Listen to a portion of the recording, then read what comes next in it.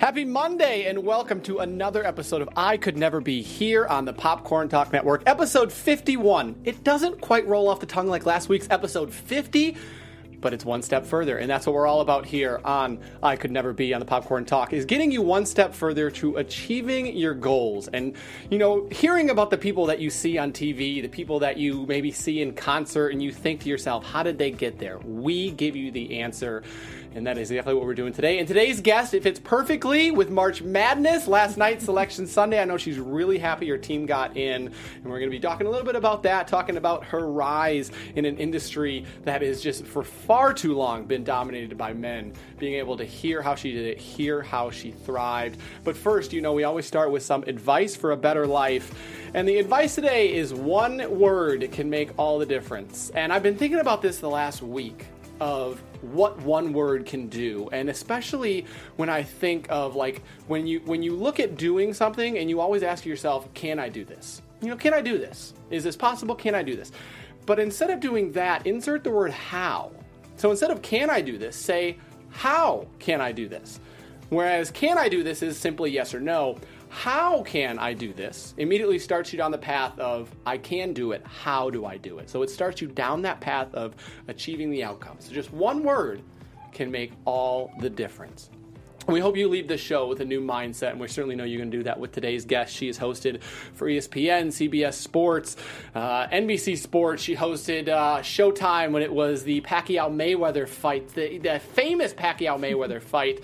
And again, she has just overcome so many obstacles to just conquer the sports world, which again, for far too long, just male-driven, male-driven, people running the show, and she has just thrived. So excited to talk with her. Please welcome Lindsay McCormick. Lindsay, thank you so much for joining us. Thank you for having me. That was quite the introduction. Thank you. Well, congratulations, first off, to your Auburn Tigers. I'm really excited. 2 years in a row we've made it into the tournament. That's big for us. That is big. You got a 5 seed. Yeah. How you feeling about the team? I'm feeling good about the game against New Mexico State. Yep. I'm not feeling so great if we have to play Kentucky later on down the line or UNC. The Midwest Regional is arguably the toughest regional. Yeah. You got UNC at the top. Like you said, Kentucky's a 4 seed in that regional. Yeah. Wow, that's going to be tough. I don't want to throw this out there, but I have to. I'm from Wisconsin, and so I got to throw out the Badgers' 2015 Outback Bowl victory over Auburn. Oh, I just got to do it. I got to do it.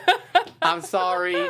Looking at the tournament, how are you thinking things play out? Is there a favorite in your mind? Are you on the Duke train or are you on the Field train? I'm on the Duke train. Yeah. If I look at all the 1 seeds, I feel like they are just going to have an easier time. They just are stacked. Has there been any doubt throughout the year on your mind? For Duke? For Duke. No. I mean, they have the best player in the country. So it's like the LeBron of college basketball. What could take them down? I mean, if they were to make mistakes, if they were to have turnovers, then someone could take advantage of that. One of their most recent games came down to the last second. So no one is invincible in March Madness, and that's what is so appealing about it. Virginia proved that last year. The first was that last year, right? They were the first number 1 seed ever. Yeah, to go down. People are saying it's going to happen again to them, but I don't think so. I think their path is a little bit easier this year. Yeah, it'll be very interesting. Have you filled out a bracket yet, or is that are you like a Wednesday night after seeing how everything is shaken off? No, I'm like a Monday, Tuesday, and Wednesday kind of girl. I've started filling it out. It's probably a fourth of the way finished. So I've got a little bit more research to do before I make my final pick. Do you have one bracket, or are you a bracket, like 3 brackets for, filling out for ESPN or CBS or different groups of friends? No, it becomes too challenging if you have more than one bracket. I used to be in multiple fantasy football leagues, and then it took the fun out of it. Because you would win, but then you would also lose in the same weekend. And you would find that you were rooting for and against the same team. It's too much. Yeah, and it's also tough, like, when you have your team, too, is you're like, I need, and someone from the other team that you're playing has the person from your favorite team. So you're like, I want my running back to do good, but I don't want him to do that good. Yeah. Can you throw the touchdown instead of running it in? Oh, my goodness. But I also, I was just in a discussion with friends about this. I get more satisfaction about printing my bracket out, handwriting it, and then posting it on my fridge. I love it. Than I do just filling it out electronically. Mm-hmm. Yeah, no, I am full on with you because you really get to be more in depth in looking at it. Yeah. Well, and then when all your teams are out, you get the satisfaction of crumpling it up and throwing it in the trash. Isn't it amazing how there's 3 games and you're like, well, forget this. I'm going for the upset now. Totally. Like my bracket's busted. Everyone, your bracket, I hope, is busted now, too. I feel like if Duke gets eliminated, we're all just going to be throwing our brackets away. That's it. I honestly look at the thing, and I'm like, I don't know how anybody doesn't pick Duke to go at least to the championship game. Yeah, but there's people that are taking risks out there. And that's how you do it. The top 3 teams will lose, and you'll look and be like, one person out of the 17 million that filled it out got it right. And you're like, really? Todd from Arkansas?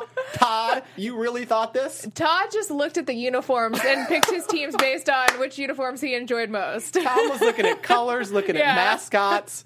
Oh, my goodness. This is going to be just a fun time. I know it. I want to be able to shout out you on social media if people want to follow you at Lindsay McCormick Sports on Instagram and on Twitter at LindsayM_sports. Certainly, again, we're grateful to be here on the Popcorn Talk Network at the Popcorn Talk on Instagram and on Twitter. And you can follow me after the show at The Only MC on Instagram and on Twitter. And we want to give a shout out to our sponsor, 3Fit Theory, the world's best t-shirts. And guys, I can attest to this. I'm wearing one right now. It is this t-shirt that you're seeing. They're insanely comfortable. They are changing the game for t-shirts. They actually send you 3 different t-shirts, all with different fits for your size. You can try them on in the comfort of your own home. Don't have to go to the store and listen to DJs and fight for parking. They make it super easy. And again, the shirts do not shrink, which I'm 6'5", and I cannot tell you how amazing it is that I do not have to air dry all my t-shirts. I throw them in the dryer. I beat the crap out of them. That's what they're t-shirts. You don't want to baby them. So go find your fit, 3fittheory.com. What is your favorite sport to cover? Ooh. Well, is that like asking you to choose children? It is a little bit, but there's certain times where I enjoy a certain sport more than others. So, like NBA, I love during the finals time. I think everybody does it in the playoffs and the finals. March Madness is a great time for college basketball, but the NFL I enjoy throughout the entire season. I think because each game matters so much, as opposed to some of the other sports where you can take a night off. Yeah, well, MLB, if you miss a game, I think the players miss a game. There's so many games. I read something today about the Philadelphia Phillies, like how Fortnite tore them apart last season. They were playing Fortnite during the games. Yeah. I was like, how does that even happen? Like, if that was an NFL game, that's 1 out of 16. Yeah. But yeah, Major League, I guess they're like, oh, well. Yeah, in the NFL, I think you get fined if you're on your phone during a game. Yes.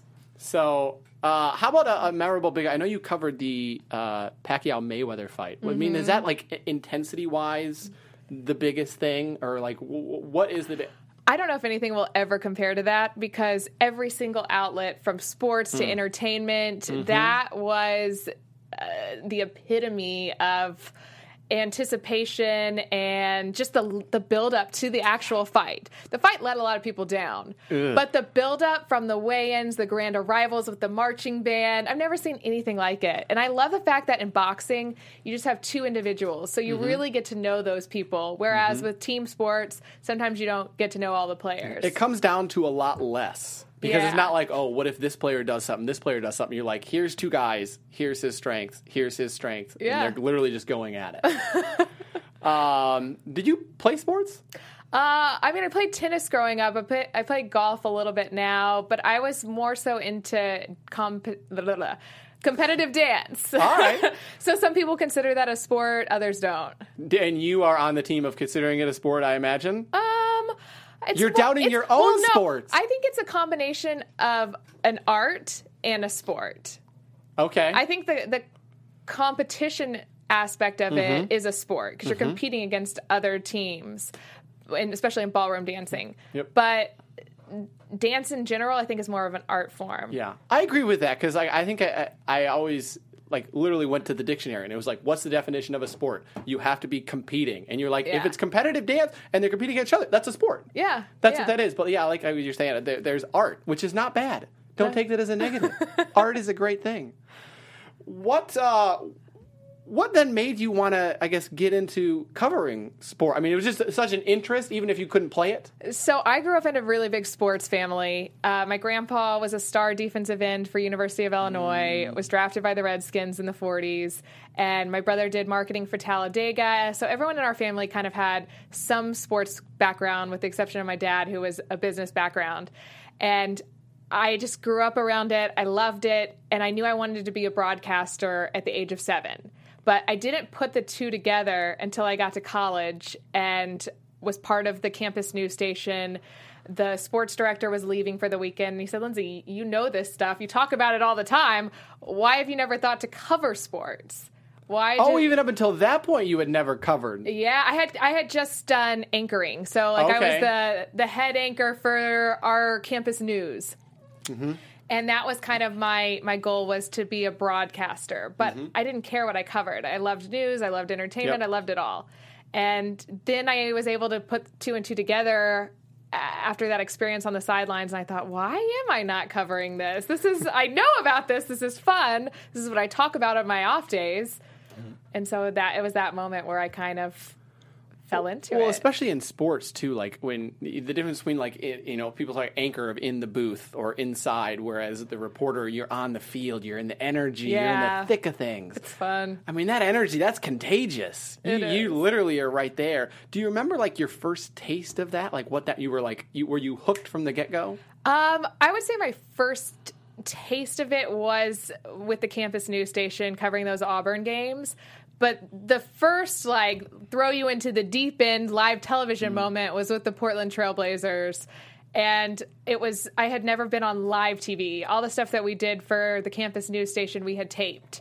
So it's a very different experience, as you know. Yes. And I'll never forget when that red light goes on. You either sink or swim. My heart was beating through my chest. And I'm sure that it was Luke Babbitt was who I was covering and was interviewing on that very first live hit.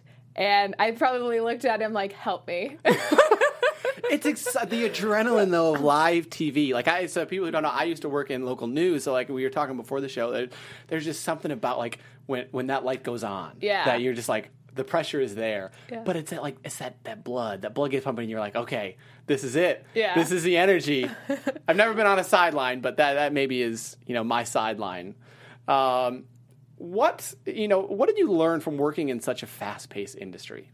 That you have to be ready, or else there's someone right there to take your place. And especially in the NBA, I found that the most challenging, because the teams, you would be ready to go. Mm-hmm. And I'm sure you're similar to me being in this field in that you like to be over-prepared. I mean, I bring notes for everything. Yeah, you have notes here, which I feel like you put the pressure on me of I'm trying to what questions do I got to ask to answer the things that she has written down there. So I always like to be over-prepared. So they would give me an athlete I would be interviewing. I would come way over-prepared with tons of questions. And then 2 seconds before my interview, they would say, oh, by the way, he has to go warm up. You're going to be interviewing this other guy instead.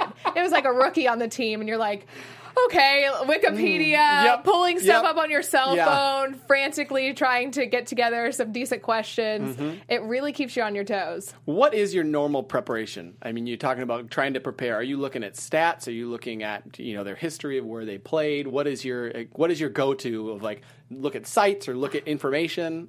I look at everything. I watch old games, old film, whatever I can get my hands on.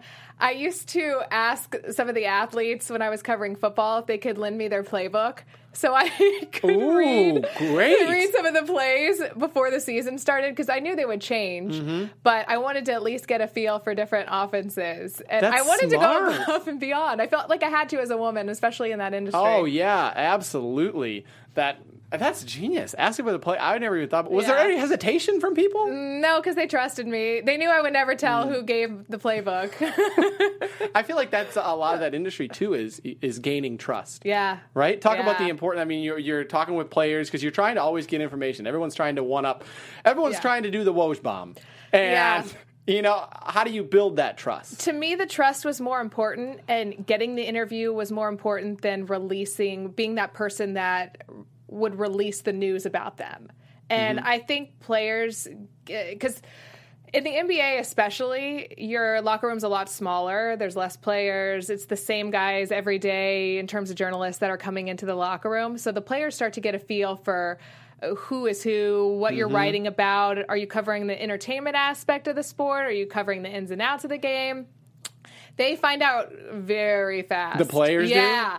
And I'll never forget, there was one NBA player who would not interview with one guy because he's like, I remember this piece you wrote about me 2 years ago. Not with me, but he said that to another journalist. I was like, they pay attention. Ooh. Yeah. So Yeah. I never wanted to be the person that was known for always having the inside scoop and releasing the story. That wasn't important to me. What was important to me was that connection with the players and kind of humanizing the players and showing that side to the fans. And especially, I mean, I don't think people realize just what relationship that is of just you're literally every day covering them, you're talking with them, and whether you're actually reporting on them. And people, I think, it's crazy when you look at TV that it's 1 minute. They see 1 minute. Yeah. But the work that goes into that 1 minute or 2 minute is hours. Yeah.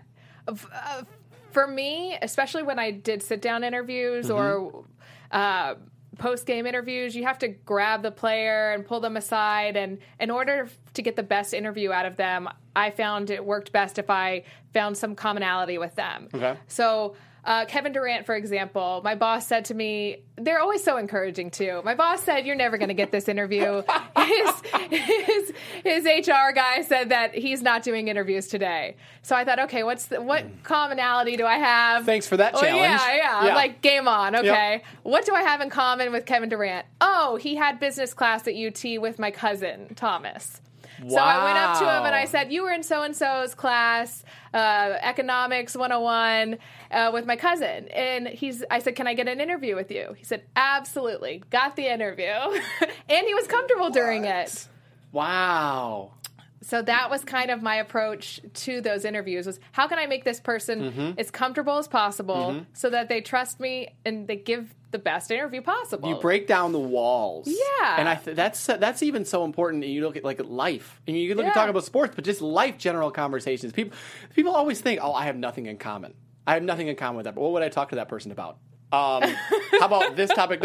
How about my cousin who is in the same class with the UT? Yeah, get creative. You get creative, and the more you actually talk with people, you realize there's so much in common. We're more alike than we are different. We are so much more alike, and it's I always go with the states because I've lived in 6 different places. I've traveled all 50 states, and it's like, oh, where are you from? And they'll be like, oh, I'm from this place, and I was like, actually, this place or this small city outside, and they're like, how did you know this? And I was like, what do you think of the restaurant here? And that'll blow their minds. That was kind of how another reason why I got into sports was because I feel like sports and food are the two things in life that bond everyone together. Who doesn't love sports and food? Together and separately. Yeah. What cities did you live in, by the way? So I grew up in Wisconsin, Okay. went to college in Ohio, worked in Terre Haute, Indiana, Charleston, West Virginia, the capital, and then Washington, D.C., and then I've had family in Minnesota, Virginia, Florida, Georgia, Colorado. Just took a lot of trips. I've been to all 50 states, 7 or 8 countries. Wow. And so you can always relate to people that way. Yeah. Because you're like, oh, what do you, and I keep up with local news all the time. Yeah. And so it's like, oh, what went on? Oh, that's where this happened. That's where this happened. Oh, were you involved in this? Or I'll even do sports. Someone's from, New York, and I was like, oh, are you a Knicks fan? Or you play that card a little bit. And yeah, you're right. It just breaks down walls. Yeah. It's just something simple. How often do you hear from people, oh, you must just have the best job. The sports, it must be so easy. You're just covering sports. You're just talking sports all the time. I hear it a lot from guys. They're like, you have my dream job. Can we trade jobs? I'm like, well, what is your job? And they'll come up with something random. I'm like, okay, we could change for a day, but I really love my job. Do you think to an extent, you again, you're looking at the facade. You think people are you see the facade. You see the 5%, not the 95%. I mean, maybe I'm too optimistic, but It's not a bad thing. I feel like at the end of the day, you're in the right job when all the trials are worth it and you have a positive outlook on it. So for me, I still look at this career and the jobs in this industry with a rose-colored filter over them. Whereas I know a lot of other females in the industry are very cynical now and very jaded. So I don't know. I would say that, yeah, I do have a great job. Choose a job you love and you'll never work a day in your life. Yeah. So what has helped you be so optimistic? I think I love a challenge, and I've heard no so many times in my career that I almost look forward to the no's. It's like, it's more so like, watch me. You can't get that interview with Kevin Durant. Well, watch me. Just watch. I want to talk about the struggles because you've been very open, and we're appreciative for your openness because I think a lot of people, especially in today's society, we're on Instagram, we're on Twitter, we're showing the best parts of life, and it's like, oh, look at how amazing the trips that I'm taking, my job, my life, here's what I'm eating today. We don't care. I want to talk about the struggles. You've been very open. What was your first taste of struggle? I would say it started out pretty early when I was an intern for ESPN. I knew going in that there were going to be stereotypes because this was 11 years ago when there were even fewer women. Mm-hmm. Nowadays, you kind of see more networks taking chances on women. Mm-hmm. But back then, I mean, you could count them on one hand. Mm-hmm.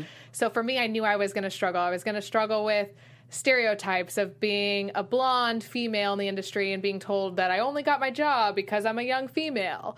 And I kind of tried to put together a game plan of how I could combat those sort of stereotypes. And for me, it was trying to build credibility through other platforms like writing and radio, because I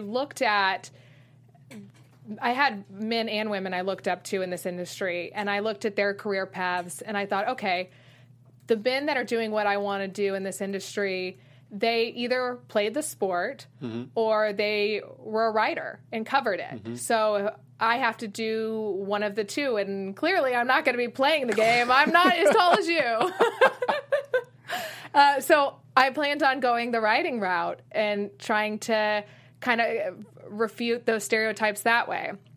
But I would say the very first time I would say something negative was during my internship at ESPN. Day one, they told us, any of you guys think you're going to go from intern to talent, just take that idea and erase that out of your mind because that will never happen.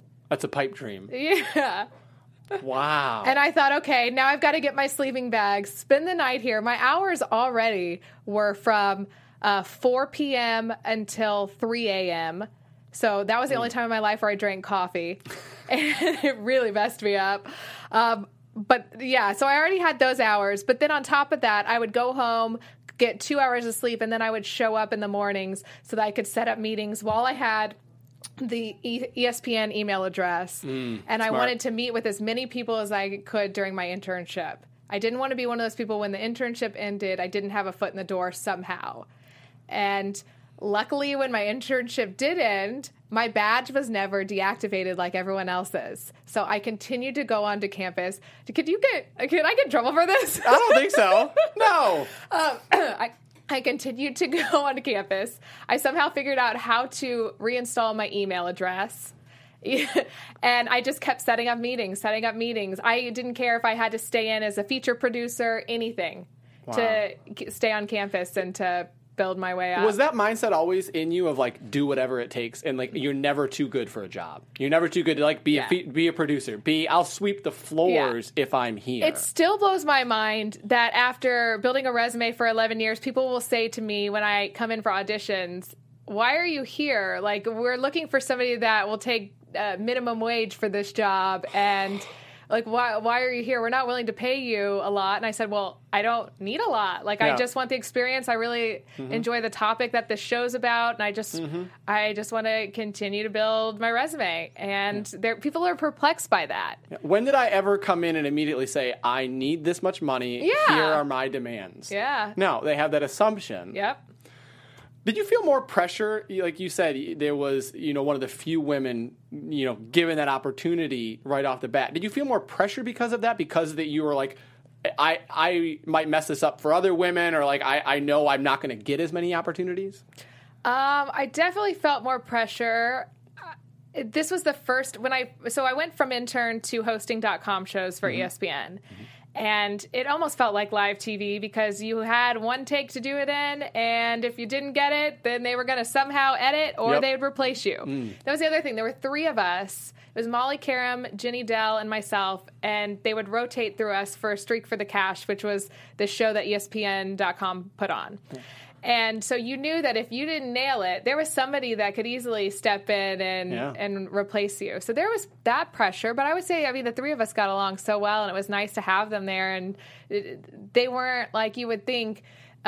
We weren't as competitive with the three of us. But we all, I'm sure the two of them would say the same thing, that you really felt the pressure. Yeah. Oh, and anyone who's worked in the industry, you know that, like you were saying, you mess up once and you know there's someone else in the wings. Yeah. You look at that and you're like, if you're, do something wrong, or you, especially nowadays, you say the wrong thing and it gets interpreted wrong, like you can be gone the next week. Yeah. I saw an interview that Sam Ponder did before she took the job with NFL Countdown, replacing Chris Berman.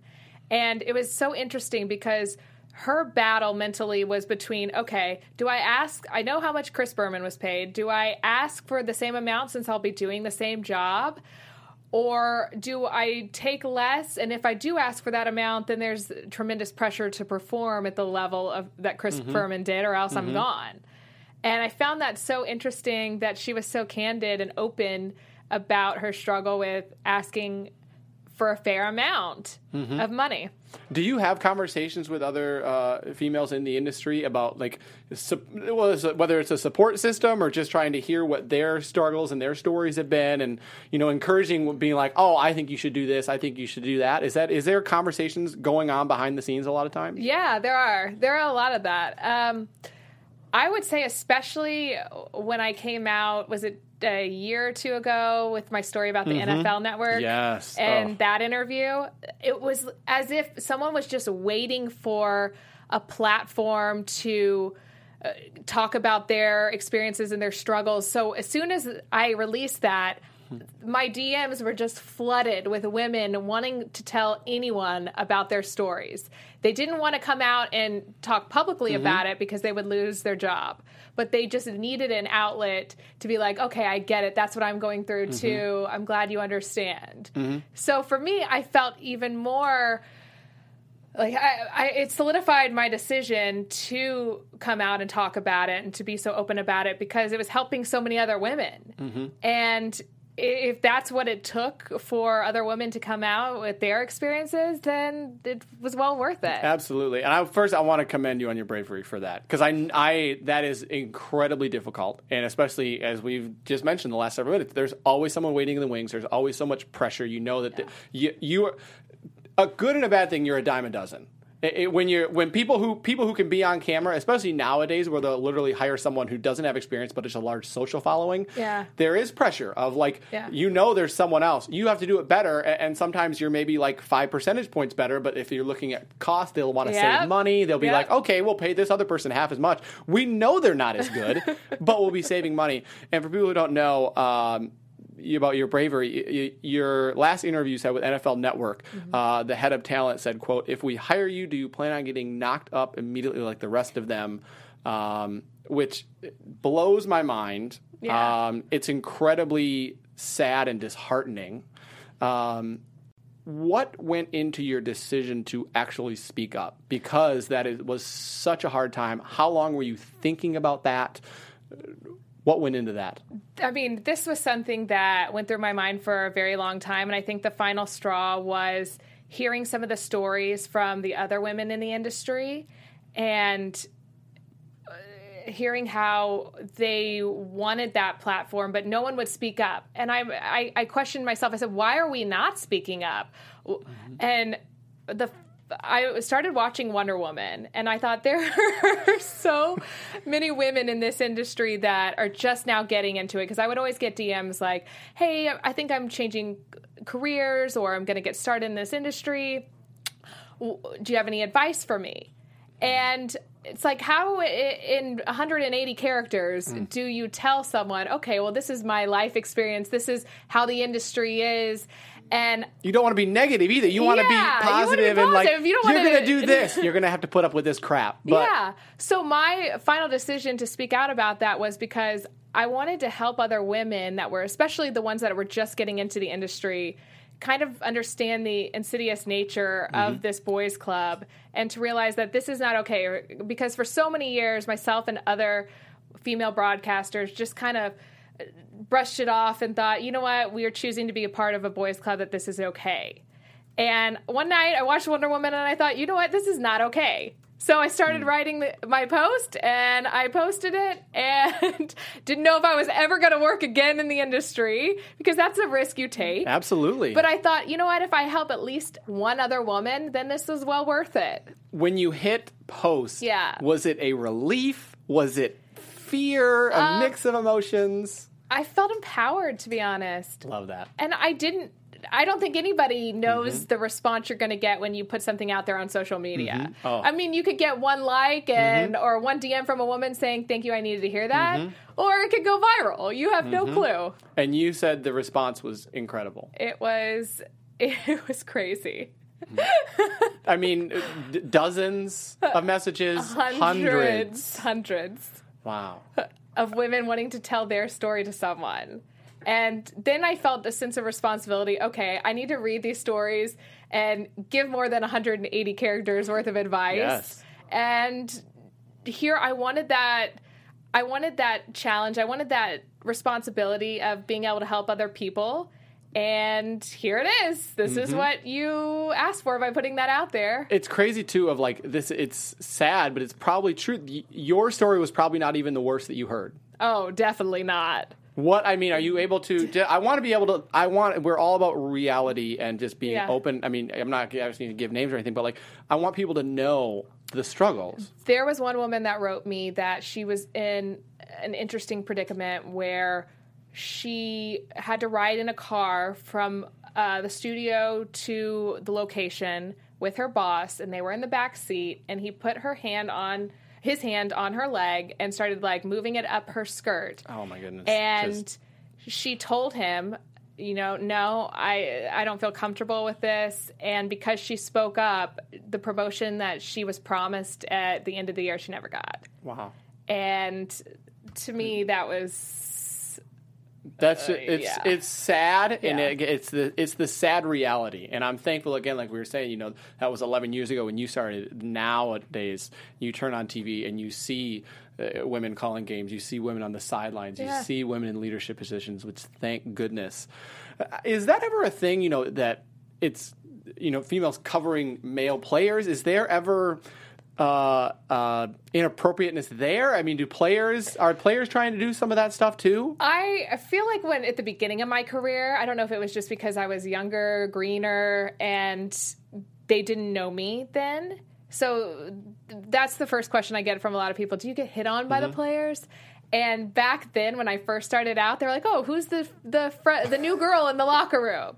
So yeah, it happened a lot more so then, but now you cultivate those relationships and that trust, and the men in the locker room, they know that you're there to do a job just as they're there to do a job. And it becomes kind of a mutually beneficial relationship or friendship between these guys. Yeah, and that's such a big thing, is because they realize that they need you just as much as you need them.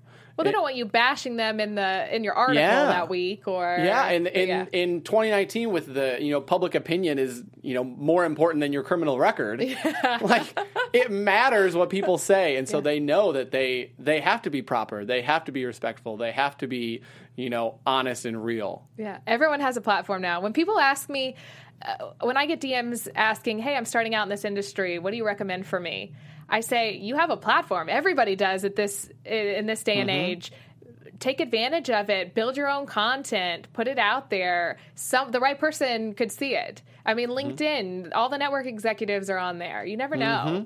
Yeah, everyone has a camera. Yeah. Everyone has a mic. Everyone has a Twitter and an Instagram, and you can create your own content. Yeah. What was the next several months after you posted that? What is it even up to now? What has that been like? Have you seen fallout? Have you seen, you know, good things come because of that post? Well, immediately after, I got phone calls from every single outlet, from CNN wanting to do a sit down. And I'm like, you know what? This isn't about me. But I also wanted to expand on just that little post. You can only fit so much in Instagram. And I wanted to make sure that I hammered home the point of why I even did it to begin with. So I chose to go with Newsweek, and they let me do an op-ed where I got to really go in depth in the topic, and that was it. I didn't do any other interviews. I didn't want it to be about me. I wanted it to be about the incident and that experience in the industry, not about a face. And I also I never came out with the guy's name either, because he had been removed from his position. And again, I don't want to give him credit. It wasn't just it wasn't meant to be like a news headline. So-and-so says this about so-and-so. It was meant to be to shine light on the insidious nature of this boys' club. How do you view your job differently now? Do you feel like that you're able to do your job better because now it's out there, and now it's just about sports? Now people know, and all across the board, that women, you treat them with respect, you treat them properly. Do you feel like the industry has changed in the last year and a half since you posted that, and it made your job easier? Well, I'm not going to take all the credit for that. I feel like there's a lot of women that were part of the Me Too movement in every industry, and I feel like just okay. Let me preface this by saying this, because I have a lot of I'm not one of those women that hates men. I'm not a strong feminist or a man hater, because that's the polar opposite. I love working with men. Some of my closest friends are guys and are respectful. So I don't think that every man in the industry is like this by any means. I mean, I've watched my dad for over decades run a company with respect and dignity, and I know that that's possible. So I would say that I just... Wait, what was the question? How have you seen the past year and a half? It seemed like it's been easier to actually do your job, because you're not walking on eggshells as much. You're not like, is someone going to do something to me? You're able to focus more. Well, I feel like there's pros and cons to this and to the whole Me Too movement. I feel like now men are walking on eggshells, which is kind of putting us backwards in a sense. So I feel like we haven't really come to the perfect conclusion for this yet. The pendulum is still going back and forth a little bit, and not in the middle where it needs to be. Yeah, and the whole point is just, if we're just respectful of one another, no matter your sex, I think that's, I mean, women and men are so different, and I think that we complement each other so well. And I think if you look at some of the most successful companies, the most successful networks, there are places where there's just respect for everyone, no matter your sex. And I feel like the Me Too movement will have succeeded when it's not about hiring someone. So now there's this movement where women in film are asking for a certain number of female directors or a certain number. Why can't it just be the person that's best for the job? Why does it? Why can't it be blind? Yeah. Lady Justice has her hand over her eyes. Yeah. That's very true, and it's amazing. It's like, it's so relatable just to life too. Of just like, can we just not just respect each other? Yeah. Like, you look around the world, and it's not just in sports. It's not just in acting or entertainment or music. It's just in America. Yeah. That's just like, is there no respect? Have we No, just there's lost? not. Have we just lost the ability to just find? And it gets back to what we were talking about, just finding common ground. Yeah. Because if you find common ground with someone, you have so much more respect for them. Yeah. Because you know what they went through, which again is why we do this show. Because people who look at it and be like, oh, she covers sports, it's just all fantastic. She gets to ham it up with the players, gets to go to every game. This is the best. She probably gets paid a boatload of money. And you're like, no, talk, hear the stories, hear what they've gone through, hear the pros, hear the cons. And it's so simple. It is, but obviously it's difficult not for some as simple people. as it needs to be. I want to play a word association. Okay. What do you think of when you hear the word quit? Never. I feel like I would never quit.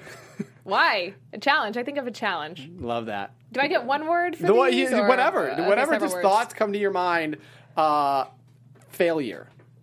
Again, never. I'm going to have the same word for the whole thing. Success.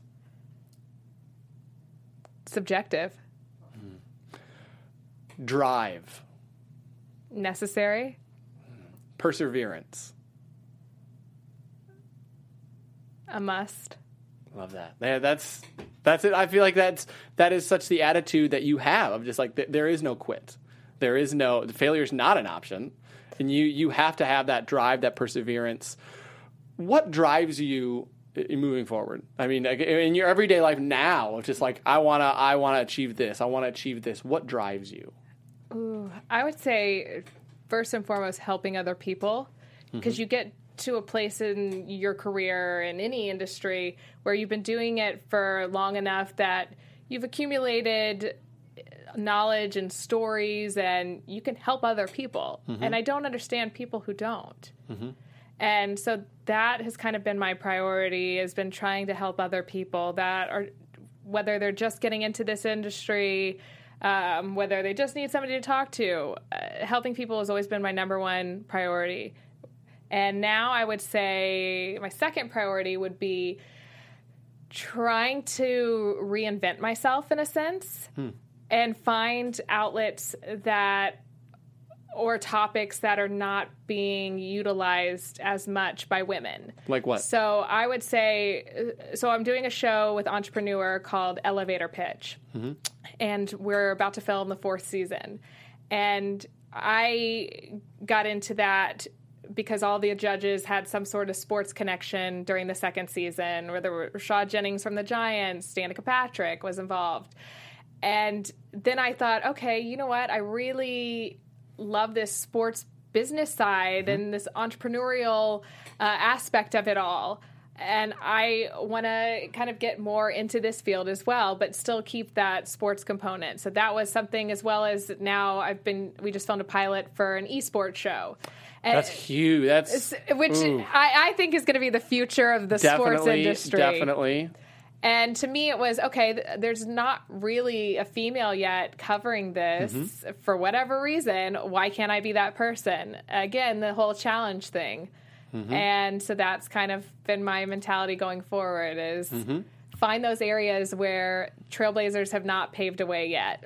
Love that. And I know with esports, and it is going to take off. Yeah. And I think even at this All-Star game, they were showing players playing against other players, and they actually put it on TV, and it just, that's going to be huge. That's awesome. This goes along with your not quitting, and I think this is such a huge part of your life. Mark 10:27, and I know you're a very spiritual person. Yeah. Mark 10:27, with man this is impossible, but not with God. All things are possible with God. How much does your faith play a role in your life, in your work? I feel like my entire career, if you kind of look at it, I know I didn't tell this story about how I got my internship with ESPN. I was on the sidelines working for the campus news station at Auburn, and I was next to the executive producer for Game Day. And I just joked with him, do you guys happen to have an internship or a job available? And I had 24 hours until my internship was due. My parents were freaking out. I didn't have an internship. I had gotten rejected by Fox Sports, and I didn't have anything. And my parents were like, you have to figure something out. And I thought, you know what? God has got this. Yep. And sure enough, the ESPN producer asked me if I had a pen. I didn't. Ever since then, I don't have one today. But for the most part, I always carry a pen. And I ran to the locker room, crossed the field mid-game, ran to the locker room, got a pen, ran back, and then had to take the crazy sports quiz, and then got an internship. But from that to the badge not being deactivated, to being able to continue to come on campus, to being able to reinstall my email for ESPN. There's so many crazy coincidences that I don't feel like, I feel like maybe once you're like, okay, one thing, that could be a coincidence. But when you have so many different things kind of line up, it has to be a God thing. Yeah. I think it's Tim Tebow has the quote that it's like, I'm grateful that someone has a plan that's bigger than mine. Yeah. Oh my gosh. How many times do we make plans and then they just fall right through. The station that I work for in West Virginia, my job was to get a job. My plan was to get a job at another news organization, to be able to get a bigger one, to be able to get a bigger one, rise up the markets. I could not find a job. I was depressed for a year. Wow. And my contract ended the same week that a room opened up in a house here in Los Angeles. And I drove all the way across the country, and now I'm in a totally different life. I feel like if we're open and we understand that someone else is in control, like God's in control, that's when he can use you the most. Yeah, absolutely. Final question that I ask people, in 50, 60, 70 years, when someone looks back on your life and they say, Lindsay McCormick, she was blank. She was blank. What do you want people to say about your life? I want them to say she was helpful to me. Because at the end of the day, it's not about us. It's about how we influence other people. And that's kind of what my dad instilled in me at a very young age. Love that. That's it. That is our show for today. Lindsay, thank you so much. Thank you. I greatly for appreciate having you me. coming in. I greatly appreciate your honesty. And I want to again commend you on your courage. Thank you. For being open to speaking up against things that you faced, and to be able to help right some of the wrongs. And that is huge. That is changing an industry, you and several other very strong, courageous women. So thank you very much for doing that. I hope you guys learned something on this episode. Again, failure, what is it? Failure, not an option. Not an option. Quitting, Also not an option. not an option. Guys, go and follow Lindsay after the show on her social media at, what I have it at the top, at Lindsay McCormick Sports on Instagram, on Twitter, at LindsayM_sports, and certainly follow the Popcorn Talk at the Popcorn Talk on Instagram and on Twitter.